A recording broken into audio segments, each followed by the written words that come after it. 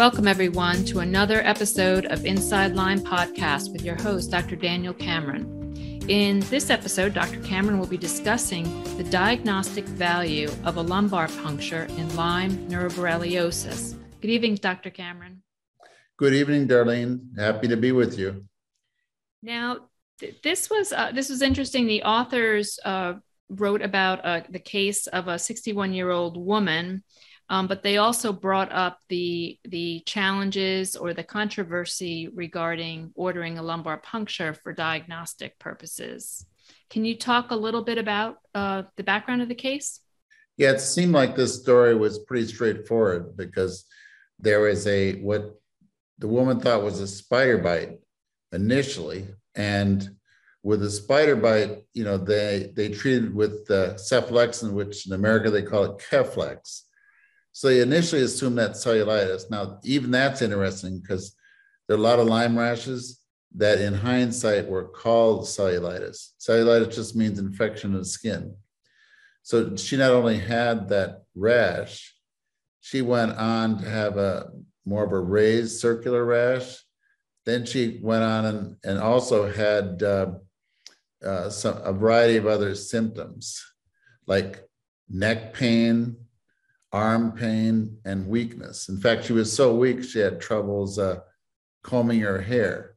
So at that particular point, when you have the rash, you have progressive symptoms, then you're still, not completely sure what's going on. But when she finally developed Bell's palsy, which is a paralysis of a part of her face, facial muscles, then it was clear that it was Lyme disease. And the last piece of information was there's a Western blot IgM, which is indicative of early Lyme. And so when you put all that together, it looks like a straightforward case of Lyme disease. Now, the cephalexin is used for various skin infections, but does not work for Lyme. Now, if she didn't develop Bell's palsy, which is the paralysis of the facial muscle, it might have been hard to make the diagnosis. They might have gone in another direction. They might have gone in a neurologic diagnosis. They also happen to have a positive Lyme test called the IgM Western blot test. That's a test that's positive in early Lyme. So when you put the rash together and you put together all of the symptoms, it looked like Lyme disease, sound like Lyme disease. And the doctor came along and says, well, let's do a spinal tap to confirm the diagnosis. But now the patient refused to have that procedure, and why would that be the case? Well, she, according to the author, politely declined because she asked the right question. If the treatment decision would be altered by the spinal tap. And so they came to the conclusion that they were still going to do the intravenous ceftriaxone anyway, and they weren't convinced that a spinal tap was actually going to be helpful. So instead, they went ahead and treated for Lyme disease with intravenous after consulting with neurology and infectious disease. They officially called it early disseminated Lyme neuroborreliosis, manifesting as radicular neuritis, motor weakness, and facial nerve palsy. So let me break that down. Radicular neuritis means it's running down the nerve. The nerve's inflamed. There's also weakness called motor weakness and the facial nerve palsy. So that combination of radicular pain, weakness, and Bell's palsy, in Europe, they call it Banwarth syndrome, Bannwarth syndrome. We don't look for it that often in America because Europeans said they have it and we don't have it during some of the earlier research. What often happens in medicine is that you still find more and more findings, and in this case, you added the Banwarth look and everything else. It was time to get treated. Yeah, they had two indications that it was early. they call it early disseminated Lyme disease. They also had Bell's palsy, which certainly gets your attention.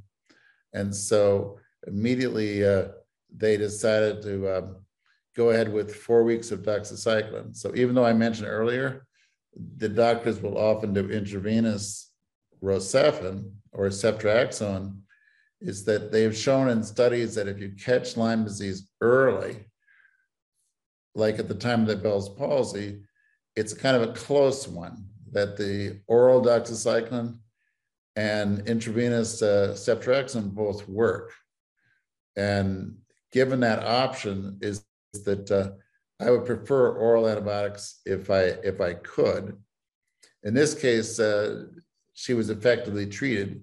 Incidentally, because she had Bell's palsy, which often is referred to in the literature as seventh nerve palsy, because of that, they gave prednisone 60 milligrams a day for 5 days and eye drops. There's always a debate, should you do steroids in someone you know has Lyme? You know, we know we use steroids if somebody has Bell's palsy from a virus, because it seems to help in recovery. But I wrote a blog once about an article where if you gave steroids, some of the neurologic findings did not clear up so well. I try to avoid prednisone, but you know, since I work with neurologists and infectious disease, sometimes I have to use steroids anyway, just in case they help. And the woman's symptoms improved following this treatment?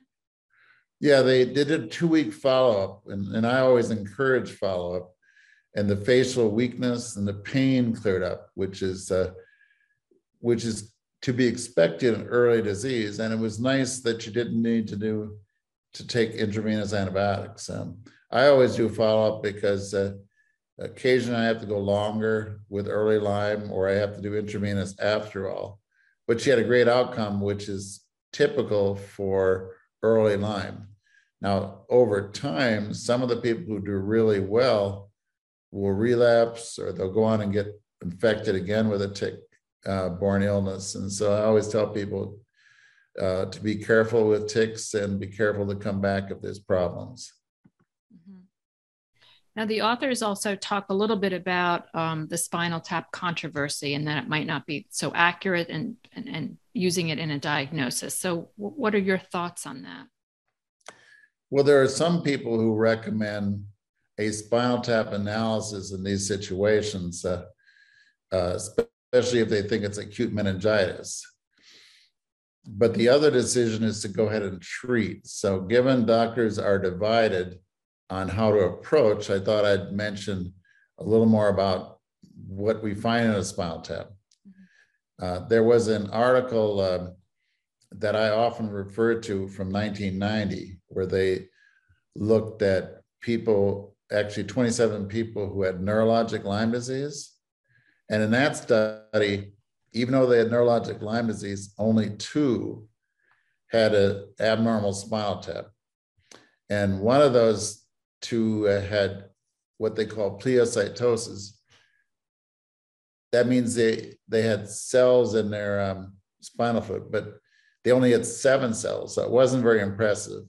And the other one had an antibody level that was the same as in the blood, and that's called a ratio.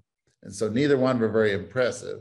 Most important finding of that is that 25 out of 27 had nothing that they could document in a spinal tap. So for years, I've been reluctant to do a spinal tap unless there's some other disease or some other illness. You know, if we suspect a bleed, I need to look for red blood cells.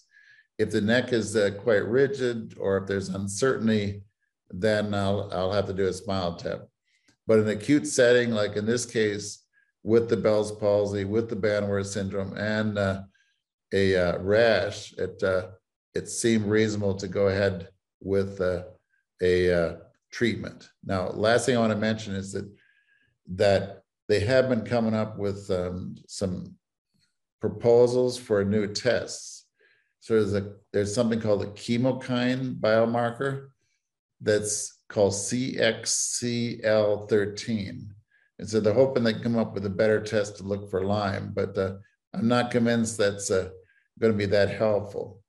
They've also done studies saying, well, what is the ratio? That is, what's the ratio so we can be sure that the antibodies in the brain are not from the bloodstream? So they call it 1.3. That means they have to have 30% more antibodies in the spinal fluid than in the blood. So that's why when you see a spinal tap, you'll often say, oh, let's get a blood test at the same time as a spinal. And if the spinal tap is higher than the blood by 30%, then that's considered diagnostic. It's just hardly anybody has that number in some studies. There was, interesting enough, a study where everybody had an abnormal spinal tap, but in that study, you couldn't be in the study unless you had an abnormal spinal tap. So they were just saying, can you prove to us that there's neurologic findings from Lyme disease? And I think they confirmed it. It's just in an actual practice, the spinal tap is not all that useful. So what do you think the strong takeaway is from this case report? I think the authors at the end summed it up pretty well, that they said that the spinal tap may be important to rule out other diagnoses. And I like the word may. They were stressed that a spinal tap can be done, but any diagnosis of Lyme neuroborreliosis or neurologic Lyme is a clinical decision that has to take into account all the clinical problems. And they mentioned that you could potentially spare someone from a spinal tap if you have the right clinical indication. And I often find that I don't have enough reason to do a spinal tap. There's a lot of neurologists I refer my patients to where they might have done a spinal tap if it's brand new, fresh in an ER, but they're certainly reluctant to do it if you've already been sick a few weeks and you're coming into the office and you're going into the neurologist's office, and the yield of doing a spinal tap is pretty low. So I support the authors is that just don't automatically do a spinal tap and make a clinical decision.